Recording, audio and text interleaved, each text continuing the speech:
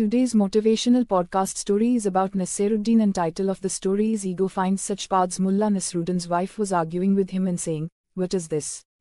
You should clarify once and for all. Why do you see all my relatives with distaste and hatred?" Mullah replied, "This is not true. This is not at all true, and I can give you evidence of this, and the proof is that I love and respect your mother-in-law much more than mother-in-law."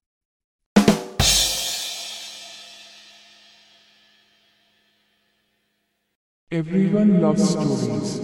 Stories are a sweet way to tell eternal truths, to teach lessons without teaching, to entertain and yet make one thing.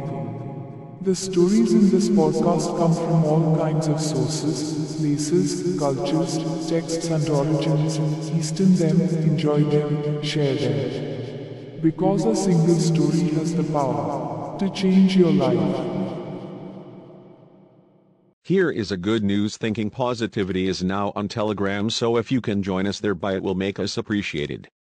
Remember the name Thinking Positivity, PAUSTIVITY, and channel link is https://t.me/thinking_positivity.